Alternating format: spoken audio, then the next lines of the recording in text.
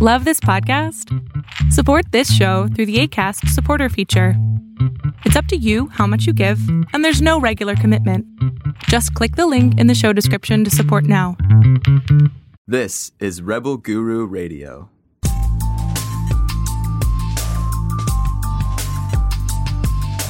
This is Rebel Guru Radio with best-selling spiritual author Eric Pepin.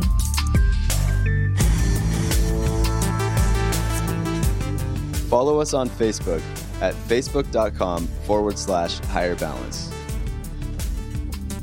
Designed by the Rebel Guru himself, Eric Pepin, Magnetic Pill was made to enhance results with all Higher Balance training, accelerate sensory development, achieve deeper meditations, better overall focus, and so much more.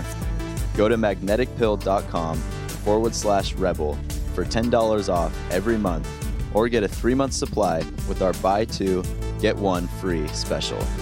Order now and we'll include a free guide listing 3 techniques you can start doing right away to hone your psychic mind.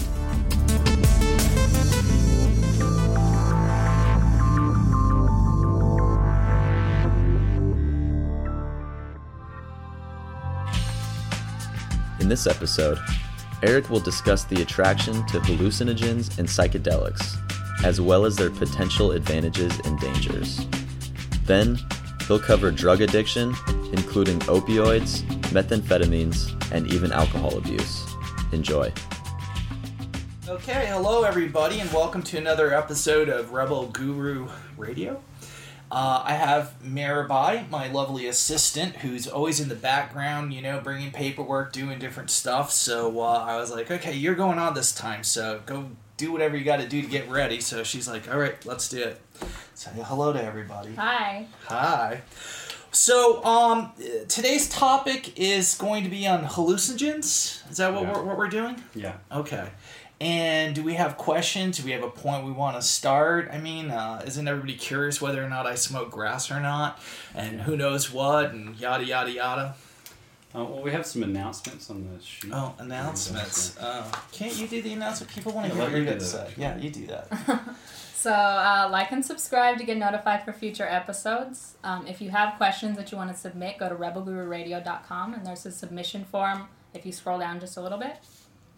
We do have some exclusive offers. We have the In-Between module and Hyper Travel, right? Yep. The bundle is $66 or 2 payments of $33. How do you know that? Okay, so it's right there. Yeah. That's how you I know also that. made the page. Mm-hmm. Oh, you made the page. Is that it? Is there another page underneath there? So you can go to rebelgururadio.com/in-between. It'll also be in the description and the chat box. Brianna, do your job. We also have Handbook of the Navigator. It's an audiobook now. You can get it on Audible. You can go to navigatorhandbook.com. We got a link there, or just look it up on Audible. Yeah. All right. So we're doing In-Between. In-Between's good stuff. What a topic to offer that and then be like, oh, and have some hallucinogens with it. I mean, you don't need anything if you go in between. It's pretty much like you are on hallucinogens without being on hallucinogens. It's the natural way. Yeah, hyper travel, excellent. I don't get to see this stuff until to the last minute, or at least I don't pay attention to it. I did send it. So these are very good. All right, what do we got? So our first question is, why do you think spiritual seekers gravitate towards hallucinogens or psychedelics? Is it instant gratification? Or? No. It is because we desperately are designed to dial into the metaphysical, the paranormal, the layer that's kind of in reality that's just beyond what we'll call standard reality. And I always say that most people are looking for this kind of knowledge. I certainly was. And when you can't find someone like myself, if I can say that, to teach you or to show you things, then what is more readily available, which is basically various forms of drugs, becomes very appealing. And the moment that when a white cell experiences an altered sense of reality or something that amplifies their consciousness or shows them some pretty interesting things that are beyond the everyday normal facet, there is this thing in us that gravitates to it immensely. And that's why we and I'll say it, white cells love drugs. There's no question about it. You may say not or be, whatever, but if you try them, you're going to find like, okay. Yeah. So it seems like there are people who can try substances once or twice and never have the desire to do them again. True. Whereas others become dependent on them. Absolutely. Why do you think that is? And is there a difference between those people? Well, look, I just want to be clear about this. I do not consider myself an expert in this arena, okay? I'm an expert when it comes to spirituality, psychic stuff, call it whatever you want, but when we're talking about this, I can only base it on my personal experiences and my thoughts on it. So just so we're clear. The question again was why was some people getting it? Okay, look, as far as I'm concerned, there are people who have addictive personalities. I think that anybody is susceptible to addiction. I don't care who you are. And I think that some people are more prone to not have a level of self-discipline where other people have a higher level of self-discipline. And this is just one answer out of probably several. It's to say that, like, look, I like food. I'm sure you didn't know that, but hey, okay, yes, you knew that. And, it's like, is there a lot of discipline and self-control when it comes to eating? Not as much as I would like, okay? I think the same goes for using any form of drug. And everybody goes in with good intentions, but it's usually not always the case. You see yourself getting sucked in, and they don't have the ability to possibly recognize that it's becoming a greater problem for them, and then it starts to consume them, and it becomes a pattern. And so, therefore, I think it's a double-edged sword. I think some people can recognize it and put themselves into a very disciplined system of how they're going to utilize it. And I think other people starts off maybe like that, but they start etching away at the expansion of daily use, regular use, and frequency becomes more increased and becomes a standard way of life. And then it becomes addictive. And addiction doesn't have to be chemical. It doesn't have to be something that is a biochemical, like say heroin or something, okay? The addiction usually for white cells is to stimulation. It is to experiencing something outside of their body, which we already really don't feel 100% like we fit into this world. So anything that pushes on that fringe line is very attractive to us, very intriguing to us, and it can consume you if you're not careful. To kind of follow up to that, do you have any advice for people who are suffering from addiction and trying to kind of separate themselves from that? Well, look, every single situation is different. It depends on what the addiction is. If it's alcohol, look, the best thing out there is AA, period. Hands down. Anybody who thinks that AA is old school or just not up to current times is just being ridiculous. AA is an excellent program. I highly recommend it. It will change your life if you work with it. The support group for it is phenomenal. It's global. Anywhere you go, you pretty much can find a meeting almost at any given time. And I would say that I 100% endorse AA for alcoholics. The same goes for people who have other forms of drug addictions that is outside of AA, and I believe that's NA. And that is basically a very similar concept for that. Is there a simple solution? Nope.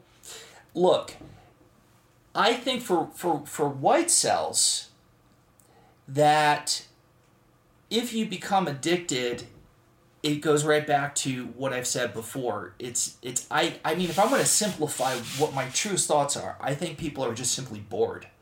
I think they're bored and life does not feel very stimulating or very satisfying. It feels very mundane, very day-to-day. There's a part of us that's constantly seeking for something more.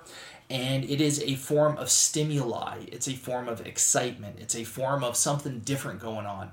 And that's what makes it very attractive for white cells. And so therefore, if you are addicted to it, the first thing you have to want is to not want to do it. If you're not at that stage, it ain't going to happen. 2 is, I find that with most drug use, if you use it enough, you start to build up a social structure of other people that are utilizing the same thing. And that becomes the go-to or support group is basically other users. So therefore, whenever you quit or whatever you want to stop, your whole social life now that you've built around you, unconsciously perhaps, unwittingly, is the people who are going to be like, oh, come on, one more time, or let's just do this one more time. And so it erodes whatever chance you have at success. So my feeling is if you have an addiction, the first thing you need to do is to look at your social structure and your support group, and anybody that also uses, despite what they may tell you, you need to find a completely sober group of people. And in so doing, that's the first step in the right direction so that you can kind of think clearly and make better decisions. Do you think it's kind of like a pattern thing too? I think it goes on and on and on. I think it can be... Listen, there's biological issues, neurological, if you will. There's sociological. There is just habitual in nature. I mean, there's no way to sum up a form of drug addiction. Or even if it isn't, it may not even be an addiction level. It may be a recreational use that's starting to become an addiction because it's becoming too frequent. And so they lose the ability to realize this is becoming a problem. And by the time they realize it's a problem, they have no social structure really that they feel comfortable with, or a pattern of life habits or whatnot to really find a way to escape that or experience what it is to be away from that. Okay. Our next question is, why do you think marijuana has such an overwhelmingly positive reputation?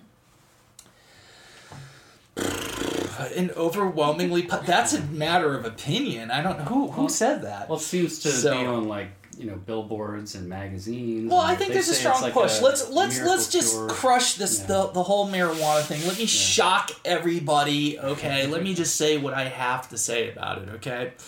I have said in the past on record, okay, that my position on marijuana was that it saps the will to win, okay? Meaning that once you start to use pot, and evidently that's the old school word for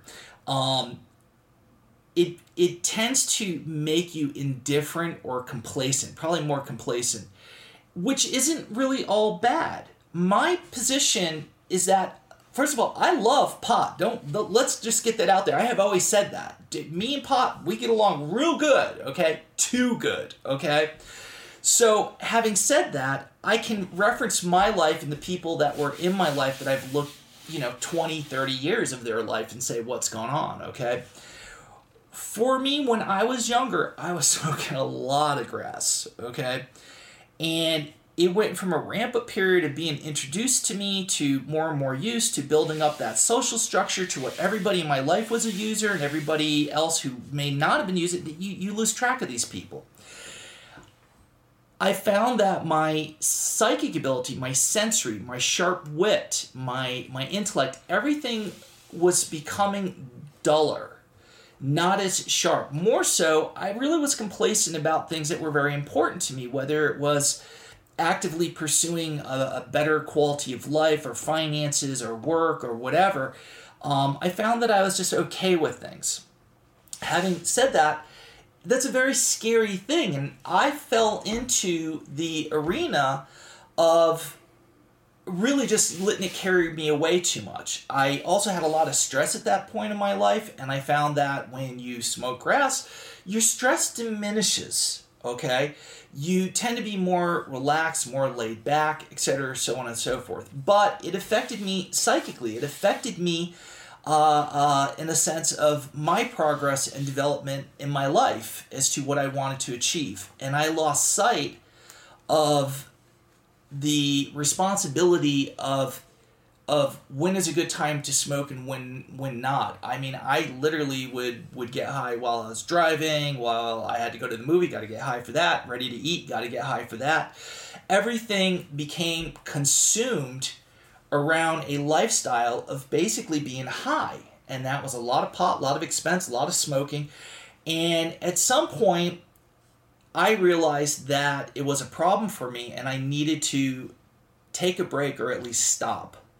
And so that was a point for me. And I found it incredibly hard because all of my friends were all smokers also.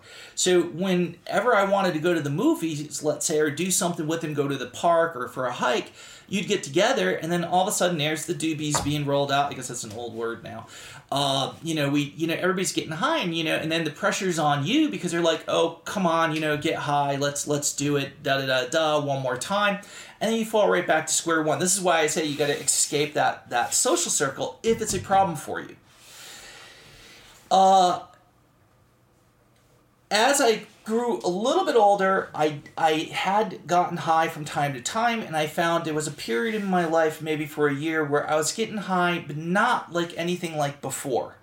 I was getting high randomly here and there, and it's great as long as it's controlled. And it was actually a good experience in that sense because I wasn't doing it most of the time. I'd be doing it maybe once every couple days.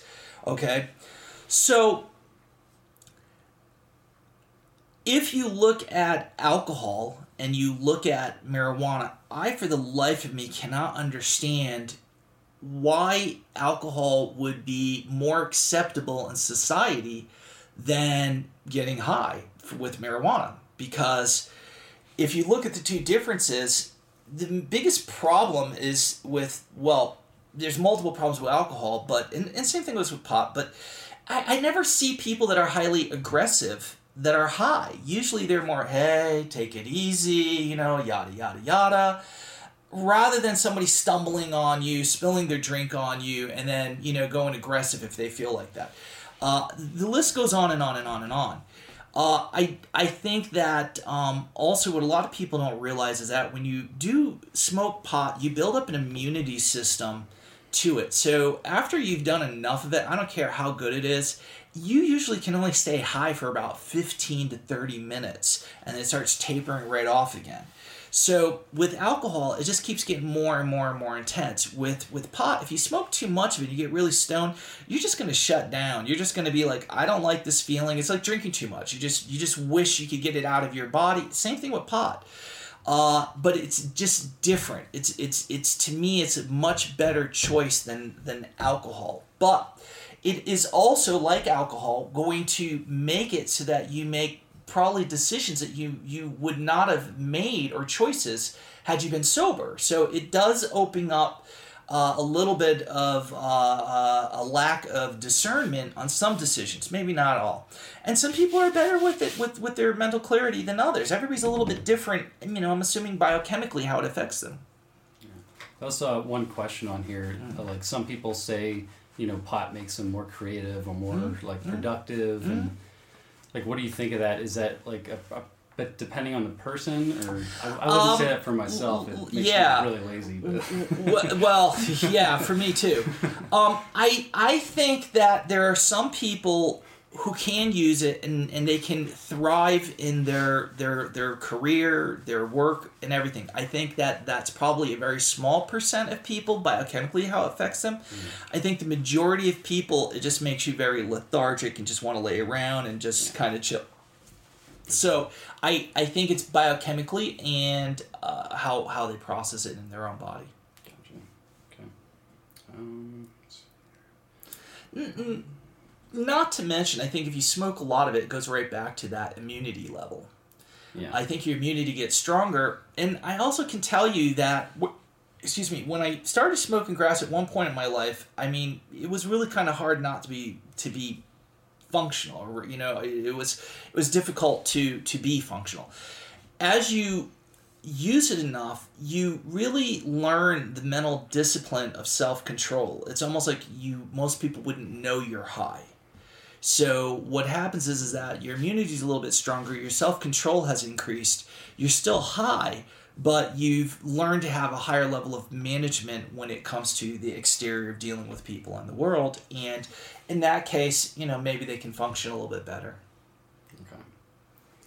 Okay. Someone's asking, do you think coffee and sugar are as addictive as alcohol and drugs? No. I think they're addictive, but I guess it's who you ask. Yeah. I think they're all addictive, but I mean, I guess I can't relate to that. I mean, I drink sometimes a half a cup of coffee in a day, and other times I drink 3-4 cups a day. Sugar, I really don't utilize sugar when possible, so it's not something I would utilize on a normal day-to-day level, so I have a hard time relating to it. Do I like sugar? Who doesn't, Yeah. But I think that it does not have the same power that these things have, because I don't see sugar or caffeine altering your psychological state for extended amount of times, and that's kind of what we're driving at here. Yeah, that makes sense. Okay, can move on to. You might have already covered this, but as a spiritual teacher, what's going through your mind when you encounter someone who's kind of heavily involved in the pot scene?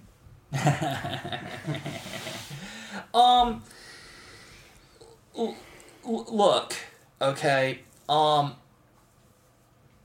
First of all, let me come clean on something, okay? Over the probably last month, I have been getting high, okay? It sounds like such a dirty word now, but I can't, I don't want to lie or put something out there that is misleading for people. I've been working on another project, which is Skinwalker, which has been incredibly stressful. And normally, meditation, all that stuff is great, but this has been an extreme level. For those of you guys who know will understand, and I'm not trying to use that as an excuse, okay? But, it comes about 9 p.m., get high, 10 or 11, 12, conk right out like a ton of bricks, deep sleep, great, okay? Will I continue to smoke grass is really the real question, and probably until I think it's a problem for me, okay? Will I smoke during the day? If it was a weekend, maybe, okay? During the week, absolutely not. I've got work to do, I've got things to do, I'm older, I'm more mature than decades ago, than when I was younger.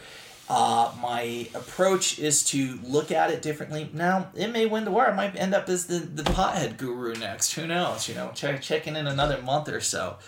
But I don't want to tell people that I do not get high, because as of the last month, yeah, and I told you, I love marijuana, okay? Always have. Never denied that, okay? But it can scare the shit out of me that it doesn't consume my life. So recreationally, I think it's fine. Okay, in California, it's legal now. It's not an issue. I see it coming up more and more. I've had various visitors who have stayed, we'll call it family members, who in a million years never used, and during the conversation I find out now they're curious, they're using, they're wanting, some insider advice because they're older and they've never used it.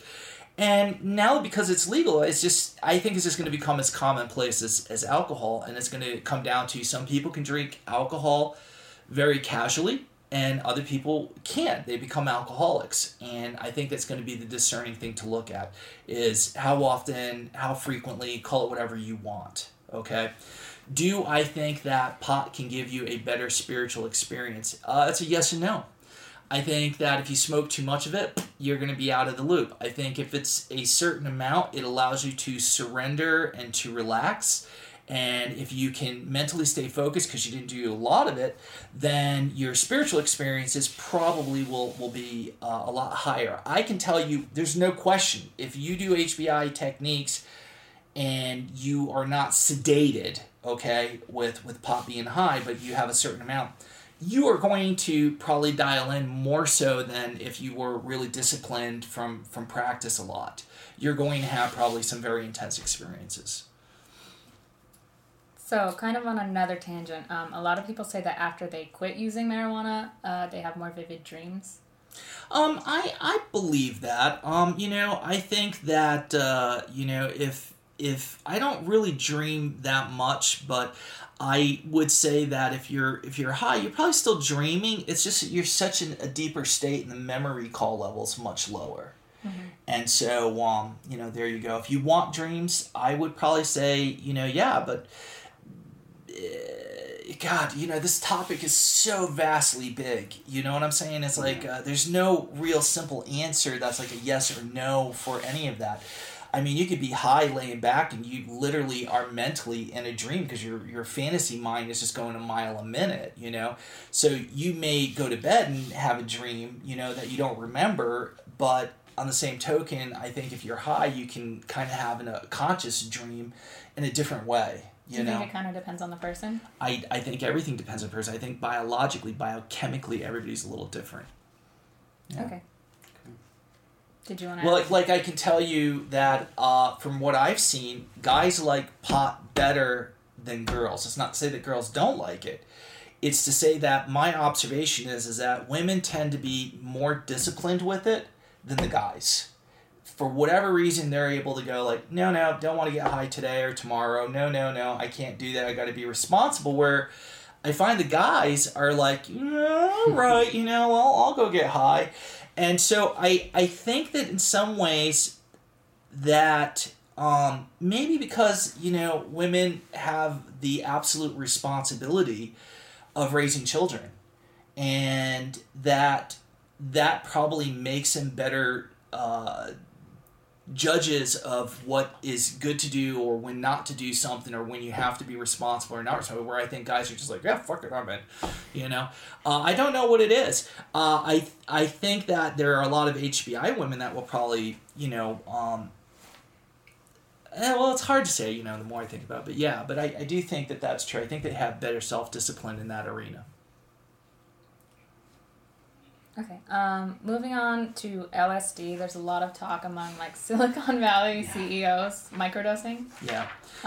Do you think that's valid or a good long-term I've solution? never done microdosing, and in my day we did acid, bladder acid, little tiny squares of it. I've done a fair amount when I was younger. Did I like it? Yes and no. Was it yeah, I mean, anything that occupies your mind from a mundane world is going to be attractive. It's going to be exciting. It's going to be fun. It's going to be different, okay? But that, too, gets dull over time. Do you understand? So therefore, my thing is that I want genuine experiences. I don't want something that's easily predictable intellectually for me. And I find that whenever I do hallucinogenics, the visuals are great, but when I look at what did I get out of it, one, the vast majority of your experiences you can't remember. They seem logical when you're on LSD, but when you're sober, less logical, okay? Your retention on average when you come out of it, it's probably, in my opinion, about 10 to 20, maybe 30% at best. So all the oh my God, I had a conversation with God, it's out the door. It's like, what did you talk about? Well, I don't quite remember anymore, but it was fascinating. So in essence, yeah, do I think microdosing can be beneficial? Yes, I have to say I think it could be. If you can remove, this is the problem with most hallucinogenics, if you can remove the overwhelming power that they kind of dominate on your mind, for an experience, and bring it down to a controlled, minute level where you're being affected, but it's just an elevated level that you can still highly function and integrate with society, I think it could be a lot of advantages. Yeah, absolutely. Okay. There was a video I was watching, I don't want to name the entrepreneur, but he said he microdoses every day. Yeah. Before he goes to his work, he does robot technology or something like that. Yeah. And he said it helps him solve more complex problems and better feels better connected with people. Well, one, I'm pretty sure LSD is still illegal, so I don't want to promote it in that sense. Okay. The other question is with microdosing. My curiosity would be, how does that measure out to what is considered microdosing? If I was to consider a a bladder acid piece, which is a little tiny, like, minute square. Yes, see, I've done it. You know, what does that mean? You eat 1/4 of it per day? You know, it's hard to say. And here's the thing: when you make bladder acid, who knows if they even do in bladder acid? I feel so antique now. You know, who knows what they got? Probably blow it in the air. You know, but they spray it with a, you know, it's a liquid, and they spray the bladder paper. It's just a sheet of paper with little squares, kind of cardboardish, but not quite there, more like paper, but. And it that's how they distribute the quantity. So if you were to do extra, or if you were to have a heavy drip on there, is your microdose like doing a full hit then? You know, I don't know. This is just crazy talk. Let's just keep it simple. Do I think microdosing can be beneficial? Yes, I absolutely think it can. Wouldn't you kind of build a resistance to it though? If you I don't think you can build a resistance to LSD. I think that you can learn to manage yourself in a way that you have a better control over experience of doing it. And therefore, you adapt to it. Okay. You know, like, I doubt anybody would know somebody was microdosing unless they knew that they were microdosing, so you're, like, really looking for it. Along those lines, there's a professor that's doing tests with treating people who have depression, or they're taking antidepressants, they want to get off of it with microdosing. He's saying that it has like a lot of good results. Like they're saying, like most of the people. It could be placebo effect. I don't know. I haven't read the research. Right. Do I think that it could be beneficial? Sure. Why not? You know. I know that when I've done LSD, and I have to think way back now, okay? I don't remember being ever depressed or fearful, okay? I remember being incredibly intrigued, looking at my hand and seeing the micro level of it, you know, looking at my face in the mirror, going outside, you know, and looking at this tree. It was fall, and then, you know, everything looks a little bit more illuminated, but it wasn't terribly exciting for me because I see energy, I see auras, I see phenomena. So I kind of understood what I was seeing and the amplification of that to a certain degree, and in other ways it took away from it. But I think you can have a bad trip if you do too much, and it's awful. Okay, I've never had a bad trip. I've, you know, mentally can kind of check myself. But it does happen, and that's too much is no good of anything. I've had a bad trip before. Well, there you go. Not on LSD, but yeah. You know, let me try to explain to the non-user. If you have ever drank too much alcohol and you just wish you would not be drunk and you're puking your guts out in the toilet, which I've done, it is like that, but different and equally worse, because now when you're drunk, you just kind of like, you know what I'm saying? Here, it's like your thoughts, your fears, everything can be compounded. You know, you feel like you're suffocating. You feel like you know, it's just really an awful experience.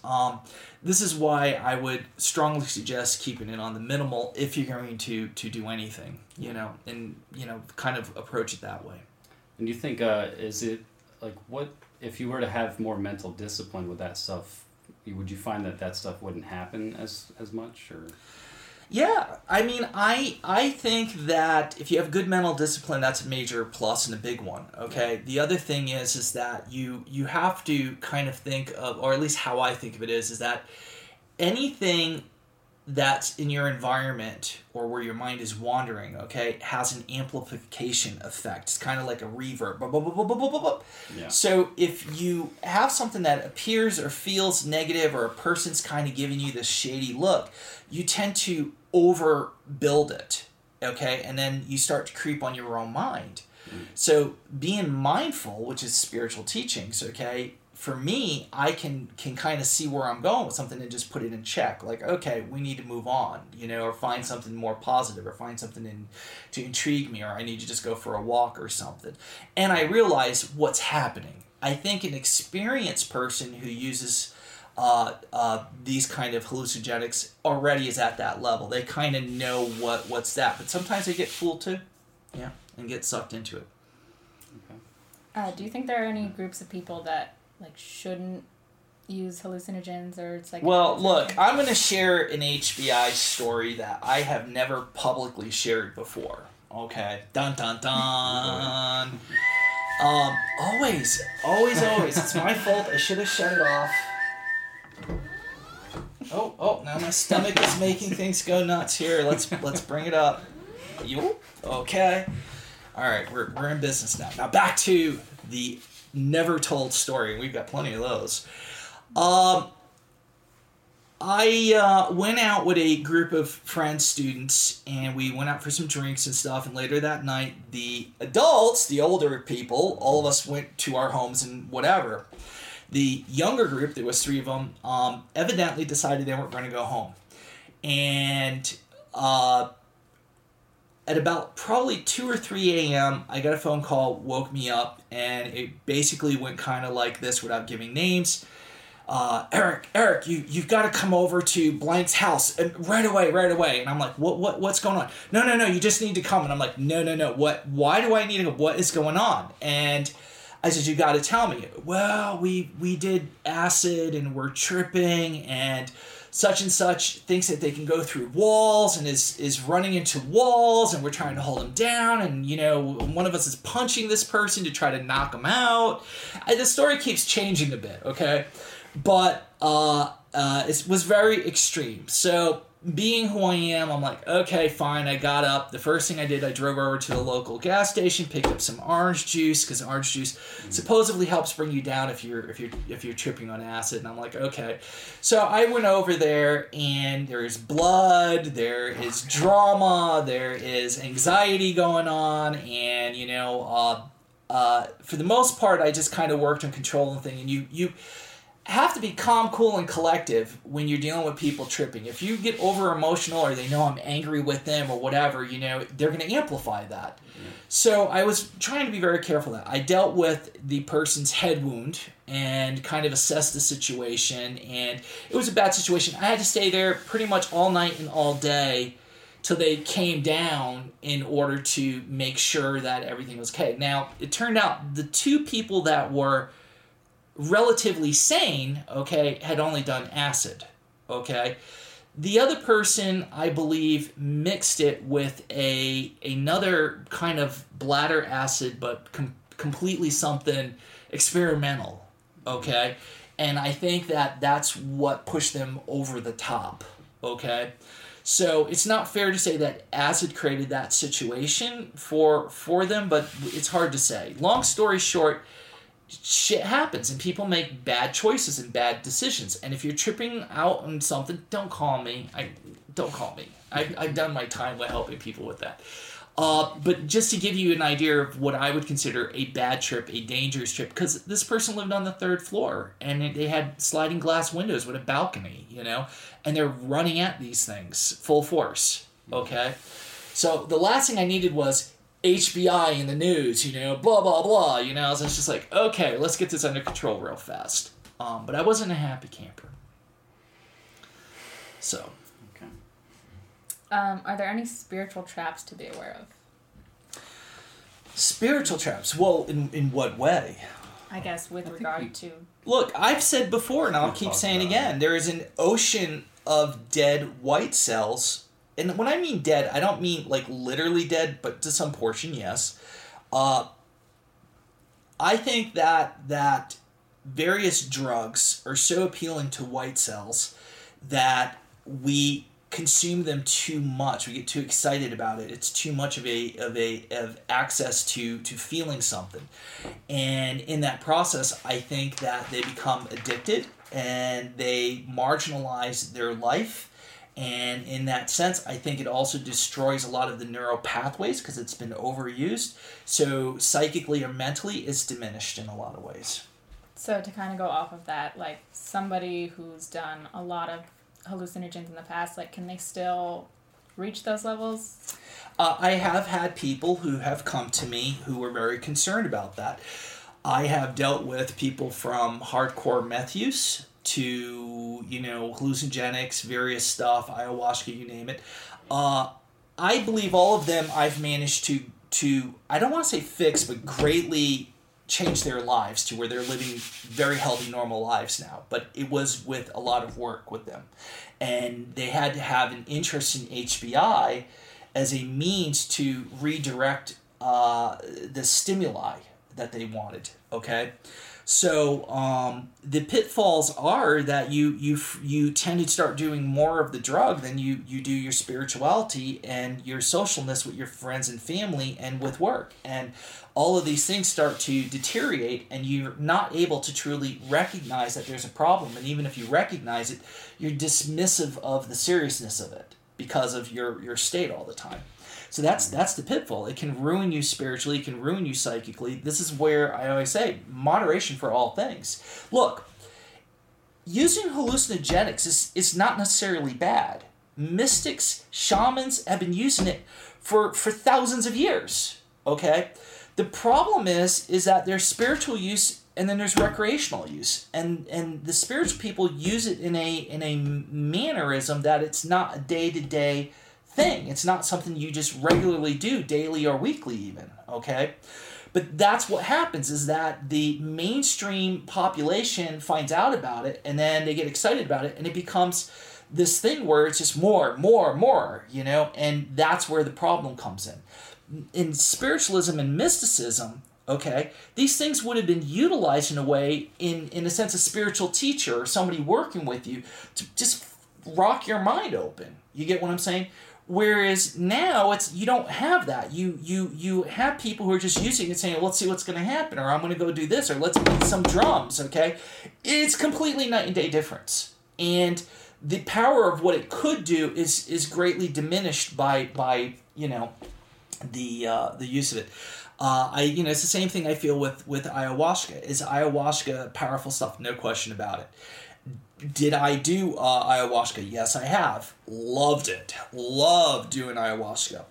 I promised myself that I wouldn't do it for at least a year after I did it because I was worried about knowing full well how I would react.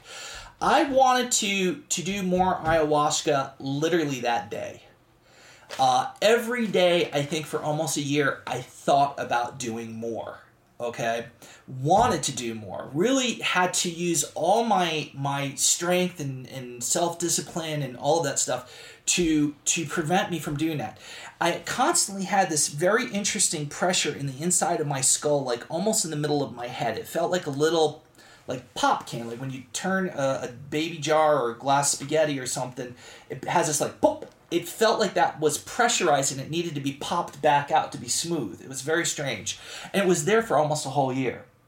And at some point I was driving my vehicle, ironically near a home, a decade later I would be moved to, and I literally was going in my head trying to find a way to pop it. And then all of a sudden I did it. And I literally felt it and in a way heard it but didn't hear it. And it felt like this relief. The addiction or the desire for doing it again was gone. Now, I don't have an answer for that. I'll leave that to the ayahuasca pros, okay? What I can say is that I think anybody who's a white cell that does ayahuasca, not in every case, but most cases, will want to do it and they will throw themselves in it, and then before you know it, you're going to have fishbowl eye. Fishbowl eye is you will see people who do ayahuasca and you know they've done too much ayahuasca and they can't stop because they get what I call bubble eye. I don't know if it relaxes the muscles behind the eye and it makes it pop out more or what is doing it, but I do see a pattern where their eyes kind of bulge after a while and it just never goes back. That's the way it stays. I've seen that. Yeah, and that's when you know, like, maybe I shouldn't be listening to this person, you know? Exactly. Really, it's very good for you. You should really try it. It'll do wonders for you. You might even lose 50 pounds using it. Really? Look, love ayahuasca, but it's got its ups and downs, you know? What about, like, so with ayahuasca, that's DMT. Some people will smoke DMT nowadays. Yeah, I've never smoked DMT. I've always I would do it. I would do it.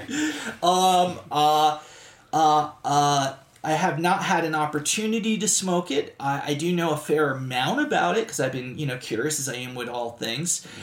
There's pros and cons. I once had a student tell me their experience from smoking it the first time, and that really turned me off from really wanting to do it, But I think that's a rare case. But of course, now in the back of my head, I'm like, well, because I know it now and I'm worried about it. What if I do it? Then that's going to happen. That's going to be the one that happens to me, So now I was like, oh, what should I do? He had taken one single hit and laid back. And what happens is you are literally, and I've never done it, so don't hold me to it. I can only go by what I trust these people are explaining to me. You literally are mentally thrown into a whole other experience, reality, illusion, call it whatever you want, okay? And it's highly detailed, it's highly visual, it is. He went to an entire another life, had maybe a family, kids, life, everything was a mundane, flipping life, just day-to-day grind, okay? And he literally was there for decades. And this was, a couple minutes that it lasts? It usually lasts 5 to 10 minutes, yeah. I think. And so when he finally came to, and it took him a minute to realize who he was and where he was, and even that it's been decades. He almost doesn't remember that he's in the room with these people, and then it kind of hits him all, and he's like freaking out, grabbing stuff away from them when they want to do it, saying, you don't want to do this. This is the worst experience of my life. So then I have other people who've utilized it who tell me the most interesting, fascinating things. Okay, they've gone back to the prehistoric age, seen dinosaurs moving around, the details phenomenal, you think you're there, the whole 9 yards. Who wouldn't want to experience that? Okay? You just don't want to experience the negative. Now, maybe he did too big of a hit and got a little too aggressive with it. I don't know. I wasn't there, But I think that if I smoked DMT, my concern is I would get like, fuck, I like this. Do you see what I'm saying? No. Who knows? Guru gig's over. I guess I'm not gonna, It's all, I better just load up in my van life. I'm gonna be the spiritual guru, mystical hippie, with the tie-dye shirt on, and I'll grow a big fat beard, and hey, who knows? I know one thing. I acknowledge the power and the influence that hallucinogenics have on me for an appeal. And I think that's the first direction in good self-management, is to have a healthy fear and respect for that. The excitement is still there. Am I shocked you yet, Mark? Yeah. I'm shocked. Yeah, you're shocked? All right, you weren't expecting these answers, huh? No, I really wasn't.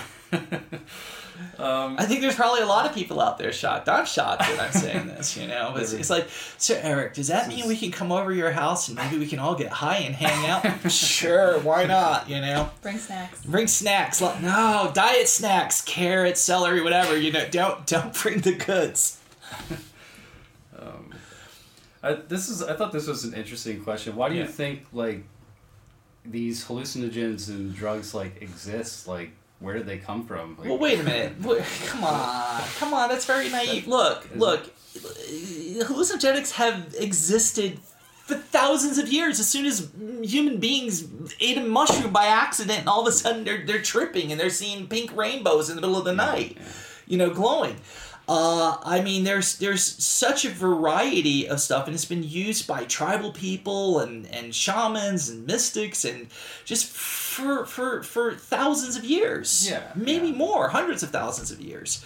So it's not something new. When you look at maybe something like LSD or something, it is manufactured, okay? So not all hallucinogenics are naturally occurring, okay? And the ones that maybe were now are amplified. Do you see what I'm saying? They're not, like pot is not what it was when I was younger. And when I was younger, people used to say it was a lot stronger than when they were younger, because they keep hybriding it and making it stronger and stronger. So, I'm sure that has happened to some degree with hallucinogenics.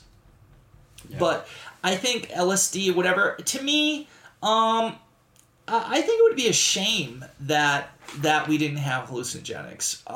I do think that in some cases it pries the creative mind open.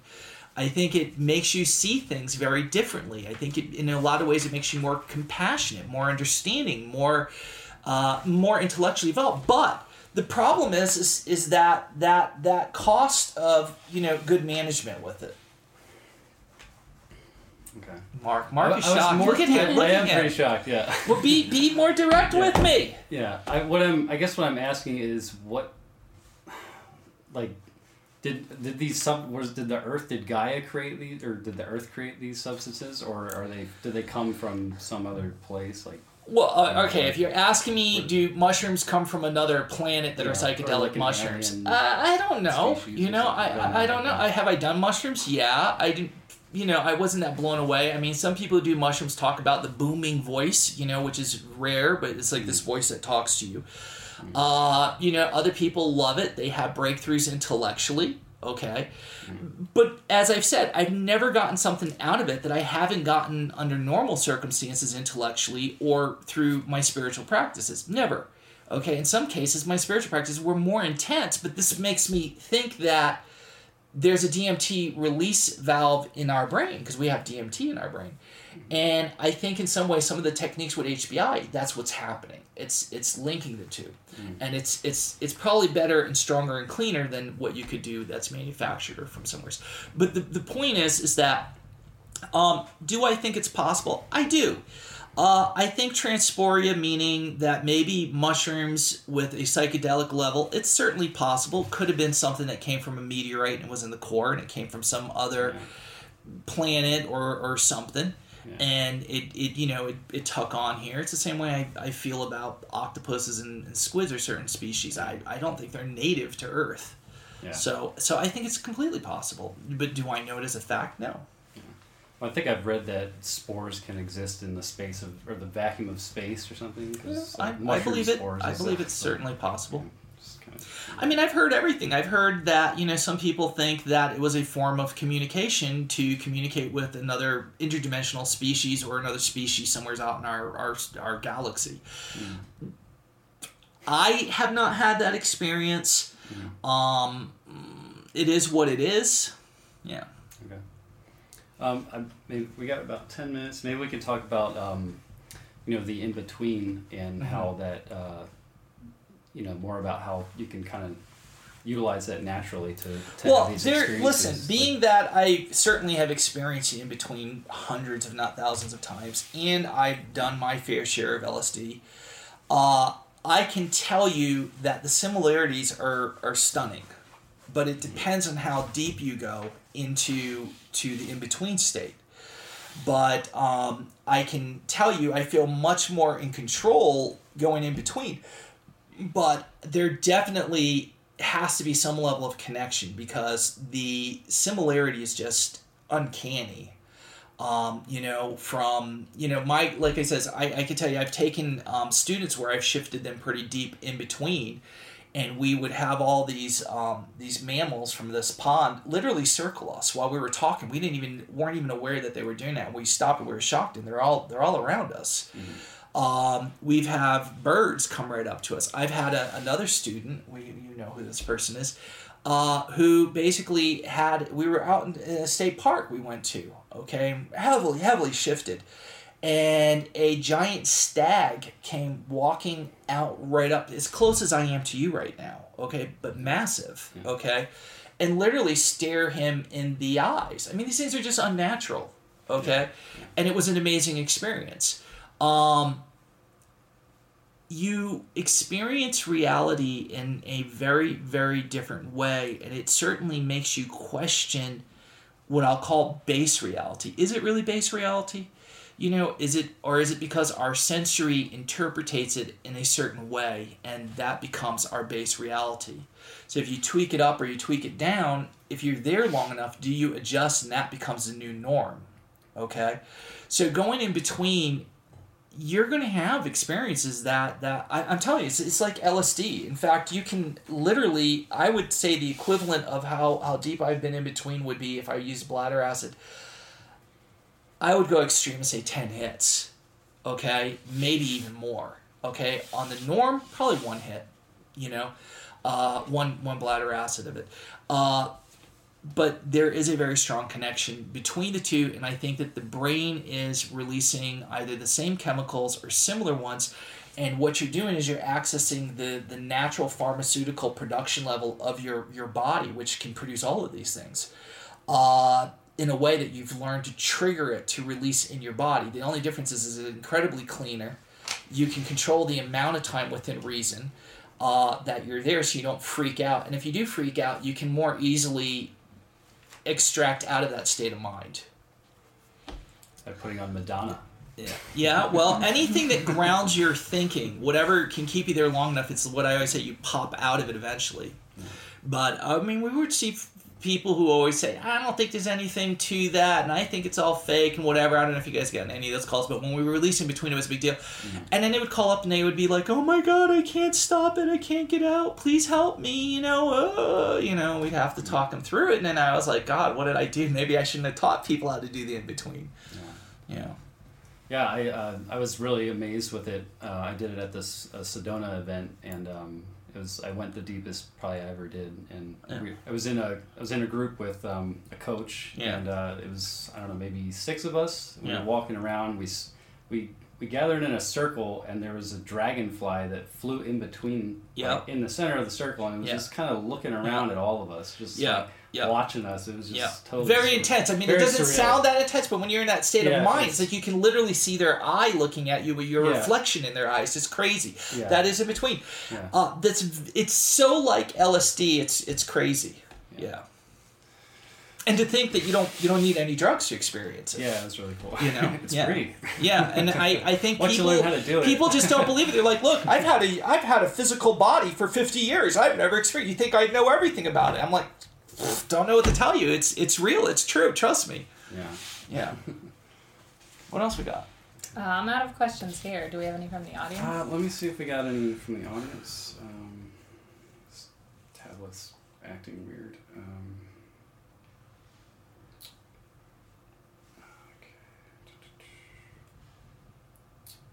I thought, well, we covered that. I guess, why do you think orange juice helps? Someone's asking. I've heard different stuff. I've heard that orange juice doesn't work, and I've heard orange juice does. To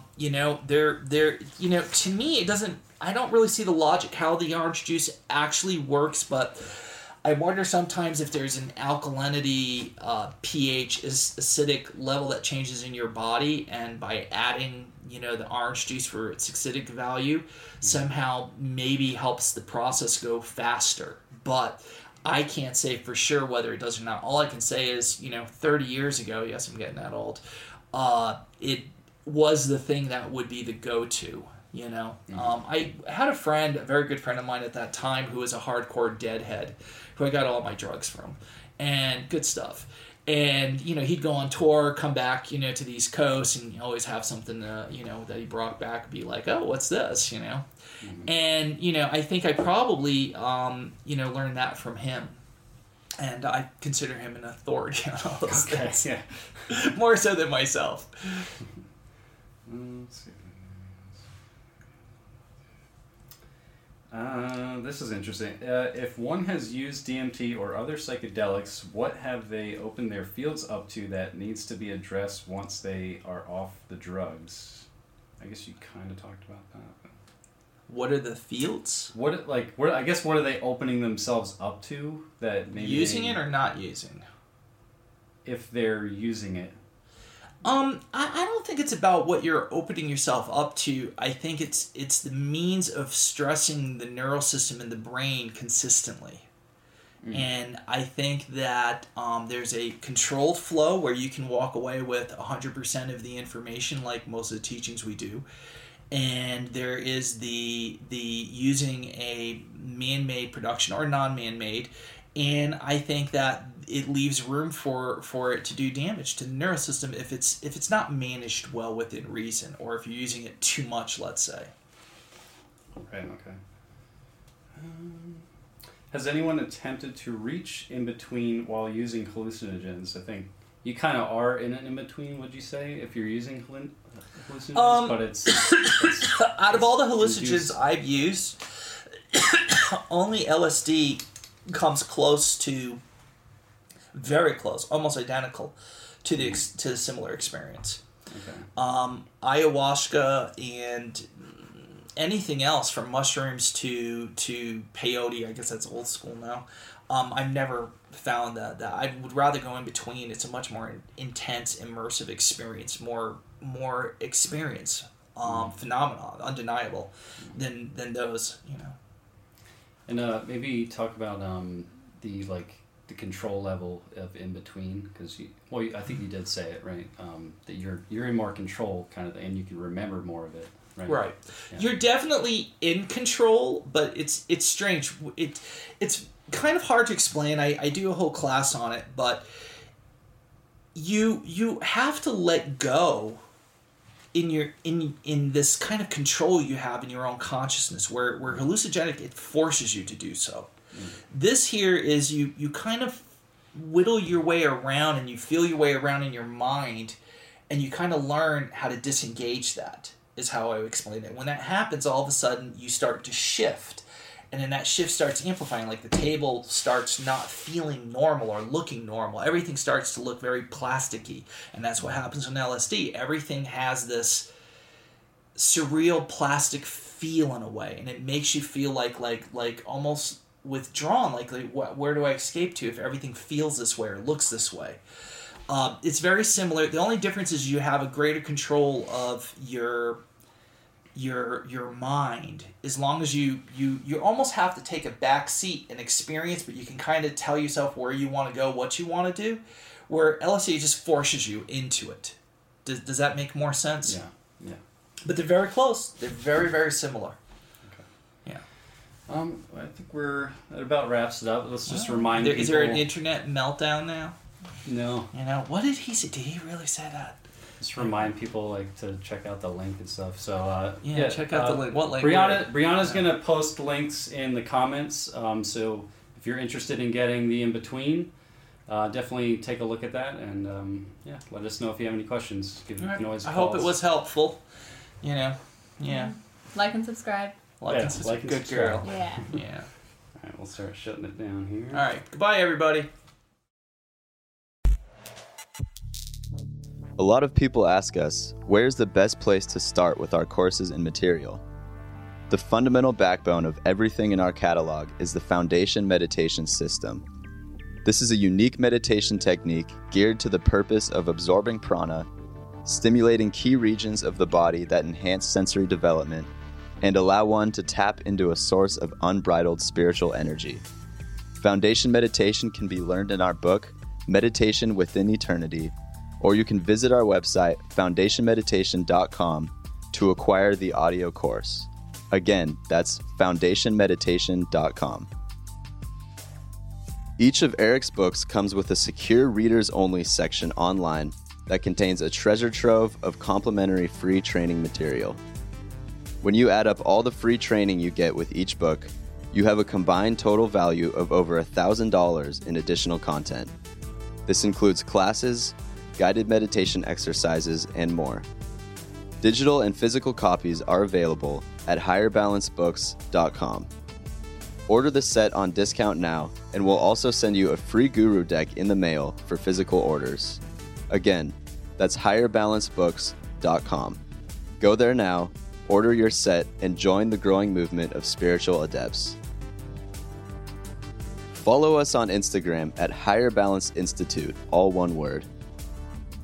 If you like this podcast, please subscribe on iTunes and leave a positive review to help others like yourself find this knowledge. If you would like to support this podcast, please visit our online store at higherbalance.com. When I was young, I recall sitting in the back seat of the family car as we drove somewheres, probably just to get away. I remember seeing the rivets of the back seat, the leather contour, the fabric and texture of the floor mat. I was small. I remember looking upward through the window, seeing the reflection of the glass of myself, a metal lining along the glass trim. I could only see the trees and the sky moving by. I thought I could touch it, so I did, reaching my hand out the window to touch it. I felt it. I felt the air pushing and moving beneath my hand and the warmth of the sun upon its back. I think it was at that moment I began to awaken, knowing that sometimes when you want to find something, you don't always find it in the way that you think you're going to.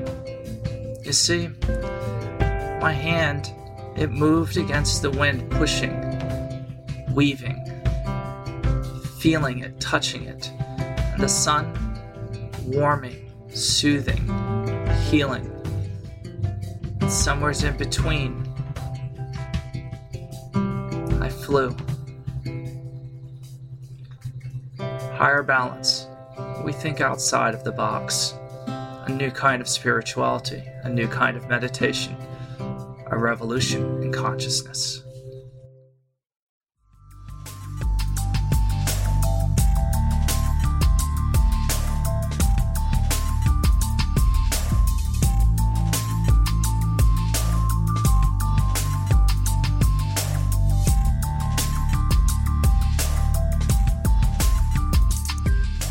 Thank you for listening to Rebel Guru Radio.